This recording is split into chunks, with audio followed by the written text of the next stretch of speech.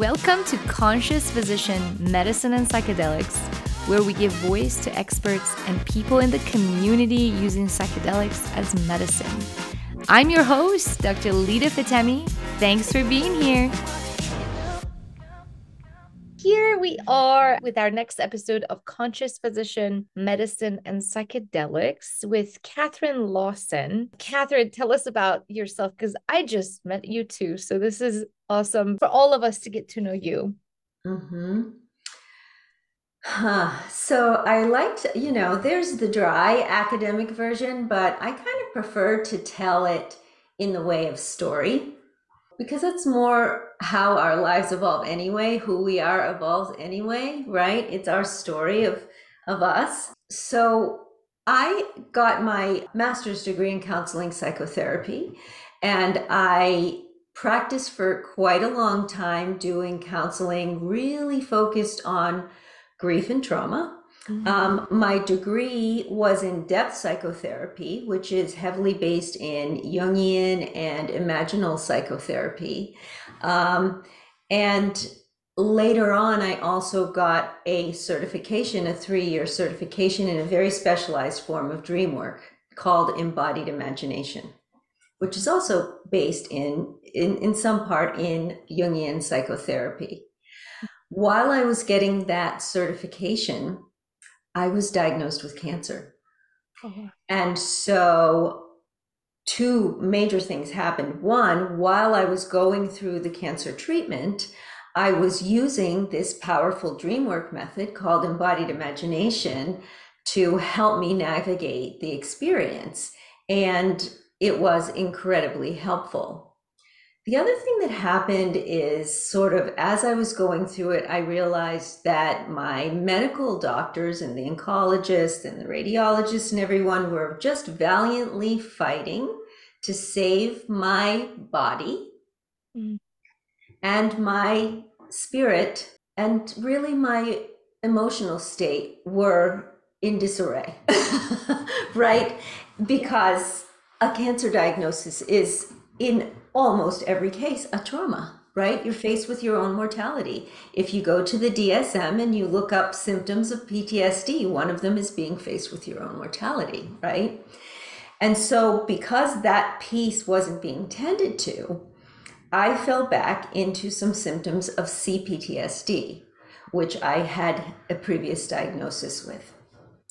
So when I got well, I actually had already started a doctorate in East-West psychology when I got sick. And after one semester, I had to withdraw. When I was well enough, I decided I wanted to continue and get a doctorate, but I decided to follow a degree in mind-body medicine. So I have my PhD in mind-body medicine, or integrative mental health was my specialty. And the reason that I decided to do that was because I needed to get on a bit of a soapbox about how important it is that we are treated holistically. So for a number of years, I spoke with groups, international groups of oncologists, all kind of people about what the symptoms of PTSD look like in a patient, and how important it is that our treatment is more integrated because each piece supports the other, essentially. And so I worked with cancer patients for a number of years, providing embodied imagination as a sort of complementary treatment for them. And that's kind of, I did that and kept a private practice going, and also worked as an embodied imagination practitioner for any number of years. I was aware of the benefits spiritually and in other ways of psychedelic medicine, psychologically, but not so into it like where I am now, where I'm training people. And a couple of things happened that led me to launch a school, essentially, all around this topic. One of the things that happened is I got affiliated with MAPS, the Multidisciplinary Association for Psychedelic Studies, on their website as a plant medicine integration specialist. And the way that I was helping people to integrate their psychedelic medicine experiences was using embodied imagination, a dream work practice, among other things. It's used with dreams, it's used with memories, it's used with psychedelic visions, projects, it's used in any number of ways, but it's based on dream work. And so I came to understand and begin to research quite deeply the parallels between dreaming, mysticism, and psychedelics. And this was leading up to my doctoral dissertation, right? Just kind of looking at all of these things. As time went on, one, I had some amazing experiences healing with MDMA in a psychotherapeutic setting with a licensed psychotherapist who obviously was practicing underground, because right now we're not allowed to do that. I hope that changes very soon, and MAPS is, I know, doing all that they can, because in my experience, I came to feel that actually what's criminal is that that's not available to people. Yes. Not that it's criminal to use these things, because I've seen the kind of healing that I've had to go through 2, 3, 5 years of talk therapy with people who have trauma get kind of handled in a matter of months with proper integration and preparation and some MDMA therapy. So I'm like, this is criminal. All these families, all these people who are suffering, what? So that made a bit of an evangelist out of me. And then a family member. I've been pretty vocal about this. I have his permission to share the story. I hope Child Protective Services doesn't come after me. But actually, my son, at a very young age 13, was diagnosed with a very severe form of depression, childhood depression, that was accompanied by fairly constant suicidal ideation. I was told, even by doctors at Stanford, here I live in Palo Alto, that he would be dealing with this for the rest of his life. He was hospitalized, he was put on multitudes of medications, he was in residential treatment. It was a nightmare for our family, and especially for him. And after the last residential treatment program that he was in, he came home and he said, Mom, this isn't working. I hate this. I don't want to do this anymore. I feel like a zombie. The medicines made him gain weight. It was just awful. And he said, I want to try psilocybin. And because I was affiliated with MAPS, I was following along with everything that was happening. I tried psilocybin myself. I looked up the protocol that they were using with vets and victims of sexual trauma and people who were depressed. And I ran my son through the protocol. Beautiful. And by the way, psilocybin is legal here in California. And my son is now a happy and thriving 17-year-old without depression. Yes. Yes. Psilocybin saved his life. And the family. And I didn't used to be able to tell this story without crying, right? I mean, it was a hell. And I think of all the families who are in that hell, who have family members with that kind of depression, and that there's relief. Not for everyone. I'm not talking about magic pills here. And I'll talk about how important the preparation and integration piece is. But between those things, I felt I didn't have a choice but to become an evangelist.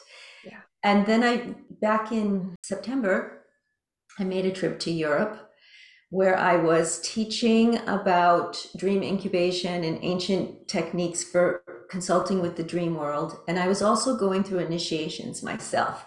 I was with this just amazing woman who takes people on these spiritual tours of Egypt. And it just came to me. It came to me like, you have a method for integration based on dream work that really works. You have a life experience that has led you to this moment. And basically, I got the message that I'm meant to come back and launch this school. And so that's what I've done. Bumps all over me. It's the true purpose that you're here to offer to humanity. and Mm-hmm. you're standing in it, as difficult and challenging as it may be and has been. Mm-hmm. You've brought it into this culmination of, Mm-hmm. now you have this beautiful, serene space is what I feel from you, that you're now able to teach your gems and educate those who are also on this path and want better for humanity and for themselves, Right. so that we can move the trajectory of our planet and our lives in a Right. better direction. And Right. it Right. can. Yeah. Yeah. And it, although, I have my story, my sensibility about this and the feeling I've had all the way through with all of the amazing support we've gotten in launching the school and all of it is that this isn't about me. This Yeah. is something that's kind of coming through me. But and my life experience has lent me a lot of the tools that I needed to make it happen, but it's not about me. Yeah. And that kind of takes the pressure off in a way, It's Yeah. true. We take the work seriously, but knowing that, you're in a space that you can be a channel to the work is very nice. Yeah, you're Yeah. absolutely right. You're absolutely right. Yeah. Now, tell us about your school. So the school, Awaken the Dream, School of Integrative Consciousness, um, is we have just actually launched. It's a three-pillared school. The first pillar, and the deepest one in some ways, is education for those who want to participate in protecting the seekers of these medicines and protecting the medicine itself. So we don't train people in anything that has to do with serving or facilitating psychedelic medicine journeys. What we do train is, healthcare workers, therapists, social workers, or anyone else who wants to help people prepare for a psychedelic journey. So we're teaching on 9 different medicines, contraindications, what to expect, what to understand about set and setting, ethics, how to choose a facilitator, reciprocity with the original wisdom keepers. It's a very comprehensive program for the prep. So we teach people how to help people prepare. And then on the other side, we teach them how to help people integrate the experience that they've had after they've had it. And this piece is key. And truly, my impression is that the whole thing is a part of integration. The whole thing is a whole. But the method for that we train people in to help people integrate is based on embodied imagination dream work. Mm. And so it's very organic in a lot of ways because embodied imagination itself is a kind of expanded state of consciousness. In fact, sometimes people will revisit the journey itself, but it's in a dual state of consciousness in hypnagogia. So we're able to sort of revisit the experience they've had, whether it's with psychedelic visions or not, and glean more information out of them when they're not in a full-on journey and integrate that into their everyday life in a kind of gentler, slower way. And it could, it can be as many sessions as is required. But the skill that people will gain is they know how to use embodied imagination to help people take this mind-bending, mind-blowing experience that they've had and go, now what? What was all that? And how do I make sense of this in my day-to-day life? Because it can open up a lot. Mm-hmm. Anyone who tells you anything other than that is not giving you the full poop. Preach on. That's beautiful. And it's so true. People get so excited to go into the journey and they don't put enough emphasis on, what do I do now after the subconscious now is in the conscious space? What do I do Right. with this information? And that your integration is being able to implement what you've learned about yourself. That's where the gems that you gained through that journey, Mhm. and they presented themselves, how do I create in this world? Because the magic that we learn about ourselves is really in implementation of what we now know about ourselves Right. to our Right. daily life. It's not Right. somewhere else. It's not in that state. That state is just a, to me, is showing of some universal truths and also truths about ourselves, and Mhm. taking the judgment out and observing ourselves in those settings that might have been traumatic to us, separation of me being in the fear. I'm now observing the fear. Mhm. And I'm very curious to hear about how do you approach the integration piece, because that's a piece that everyone can do better in. Mhm. Well, I mean, our students and I lean into the embodied imagination practice, which is, it's a craft. It's the most intensive part of our training. In fact, we all get together in month 4, right in the middle of the training, and get together for a solid 5 days in Costa Rica. And that's all we do is, I'm making sure hands on, eyes on, that people are able to hold people when they're in this, expanded state that is embodied imagination. But basically, the short version of how it works is that we guide people into a hypnagogic state, which is very much like that state between waking and dreaming, where we remember our dreams best, where we're most sort of suggestible. And we have them revisit their psychedelic experience, but with us kind of joining them in the experience. And then we'll guide them if there are particular images from the memory or from a vision. We actually will guide them to share a body and a perspective with an image. Now, that can sound scary if during the vision you saw a super scary monster, right? Or you saw a darkness that was your own death or whatever. The understanding with bad trips and scary images and all of that is that it's all there for us. It's all ours. It's all there to some extent in service to our growth and wellness. And the way that we view these things is sometimes incredibly led by our habitual consciousness or our ego perspectives, which are stuck in stories that are very controlling, let's just say, very often in service to survival, but not necessarily open to new and alternative information that could help us to lead the lives that we're in right now, not based in previous trauma or things like that. And so, in the process of making a transit into an image in a hypnagogic state, we leave habitual consciousness behind. That's where new information becomes available to us. And we anchor it in the body. And that's so, so powerful because psychology understands now that we don't think ourselves whole or healed. Healing does not come that way. It comes through the body. And so the embodiment piece is really, really important in how powerful this method is. Yeah, so we'll guide people to have these kinds of experiences, embodied experiences with memories or images from their journey. And then we sort of help them to figure out, okay, now that I've got this new mind-blowing information, how does that apply to my life? Where is that showing up in my life? Or maybe where is that missing in my life?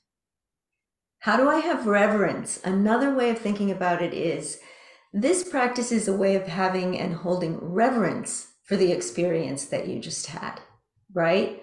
Honoring it, right? Hosting it and saying, okay, where does this fit? And how can I interact with it in a way that feels like growth, feels like movement, right? And sometimes it's ritual, and sometimes it's conversations that you have with people, and sometimes it's just things that you do, and sometimes it's journaling, and sometimes it's just sitting with it and talking it over with someone. I mean, it just can show up, integration can show up in the multitudes of ways that we're human and have histories and experiences, but it's very reverent and it's very much important. I mean, my sense is that if we're not holding the experience in this kind of reverence and integrating it into our waking lives, then why are we doing it? And how is that different than, recreationally taking drugs? Totally. Which I'm not saying only bad people recreationally take drugs or anything like that. I'm saying if you're going in with an intention, then if you don't integrate the experience, what are you doing? What you doing? What you doing? What's happening? And Yeah. it loses meaning. And I love how you frame it in that way of bringing reverence and sacredness to the experience. Hmm. It is very sacred. It is very sacred. And there are people, now that, we are in this renaissance, and there are many that are going to different countries to have the experience for multitude of reasons. And what I'm seeing is that missing piece of giving sacredness to that experience and giving it time and Hmm. giving it space Hmm. in between sessions, Hmm. or the Oh, medicines that they're using. Give it space. Every medicine is sacred. Every medicine is teaching us something different about right. ourselves. Right. Yeah, I've had people come to me and say, "Yeah, I've journeyed with ayahuasca 20 times." And I look at them and I say to myself, in all respect, but why? Why? And like, do you know your why? Because with profound integration, one single ayahuasca experience is enough to keep you going for a long For a time. lifetime. Right. And there's nothing wrong, again, I'm not saying any of this in judgment. I'm just really saying it because I'm so passionate Yeah. about the piece of honoring and the sacred and reverence. And at the same time, like, I'm all about the science. It's super supportive. I'm all about the research. It's super supportive. I have a lot of practice in talking about something that's esoteric and difficult for other professionals to understand. It's probably one of the reasons that I can do this, because I've been practicing with a degree in psychotherapy, but as a dream worker for decades. And people are like, you do what? And so it wasn't so hard to move into talking about psychedelics. And in order to support that practice, I've had to look into what's happening in the brain, right? What's happening in the neurological system, and all of that matters. But without the sacred and the reverence and the reciprocity and the benefit sharing and all of those pieces, it's a lot harder to find the meaning. Right? Yeah. And the question is, what are you doing? Right. Right. Where's the meaning? What is the meaning? And when we're talking about suffering and we're talking about trauma, meaning making is a big deal. It's the difference between it being about nothing, about bad luck, about wrong place, wrong time, about they did this and that to me. You can completely change the lens on trauma through meaning making. And if you're not doing that, I wish you were. for, for your own sake. You wish you were too. Because I think what I see also is a form of escapism. You know, Right. people, a therapist actually asked me this, and she asked if people get hooked on the feeling that they get while, let's say, they're using psilocybin or any other psychedelic. Mm-hmm. What'd you say? I said, yeah, Mm-hmm. yeah, you could. The research shows that psilocybin and most psychedelics, now, if they're used in the proper way, right, the preparation with the right guide, with integration in that container, we don't really see that. We don't see the addictive potential of any of it. But when you talk to people in the community who are, very much involved in all of this in the underground, they can, you know, I think, there is just not that much of an awareness or conscious approach to how do I use this to heal myself? And they are suffering. But anyways, Yeah. that's definitely Yeah. something I see. Yeah. I mean, we're going to see this we're seeing this in so many areas, even you'll even find it with meditation, right? The urge to do spiritual bypassing, right? To engage with spiritual bypassing instead of engaging with the harder stuff to look at, right? And we'll see it in individuals, and we'll see it in groups, and we'll see it in organizations, and we'll see it with substances, and we'll see it without substances. Yeah. Yeah, absolutely. Hello, sweetest listener. Thank you so much for tuning into today's episode. We had an odd technological glitch in the capturing of this podcast, and this is where our conversation ceases today. This is the ending of this episode. So sorry to leave Loose Ties hanging, but still wanted to stream this story as it is so moving in the sense of what's possible in the realm of dream, in the realm of psychedelic, in the realm of integration, and wanted to promote and allow space for Katherine's beautiful vision in school to be captured and shared. So all information about her program is linked in the show notes of this episode. Feel free to reach out and engage with her directly in her meaningful work. And until next time, thank you for being here. 1,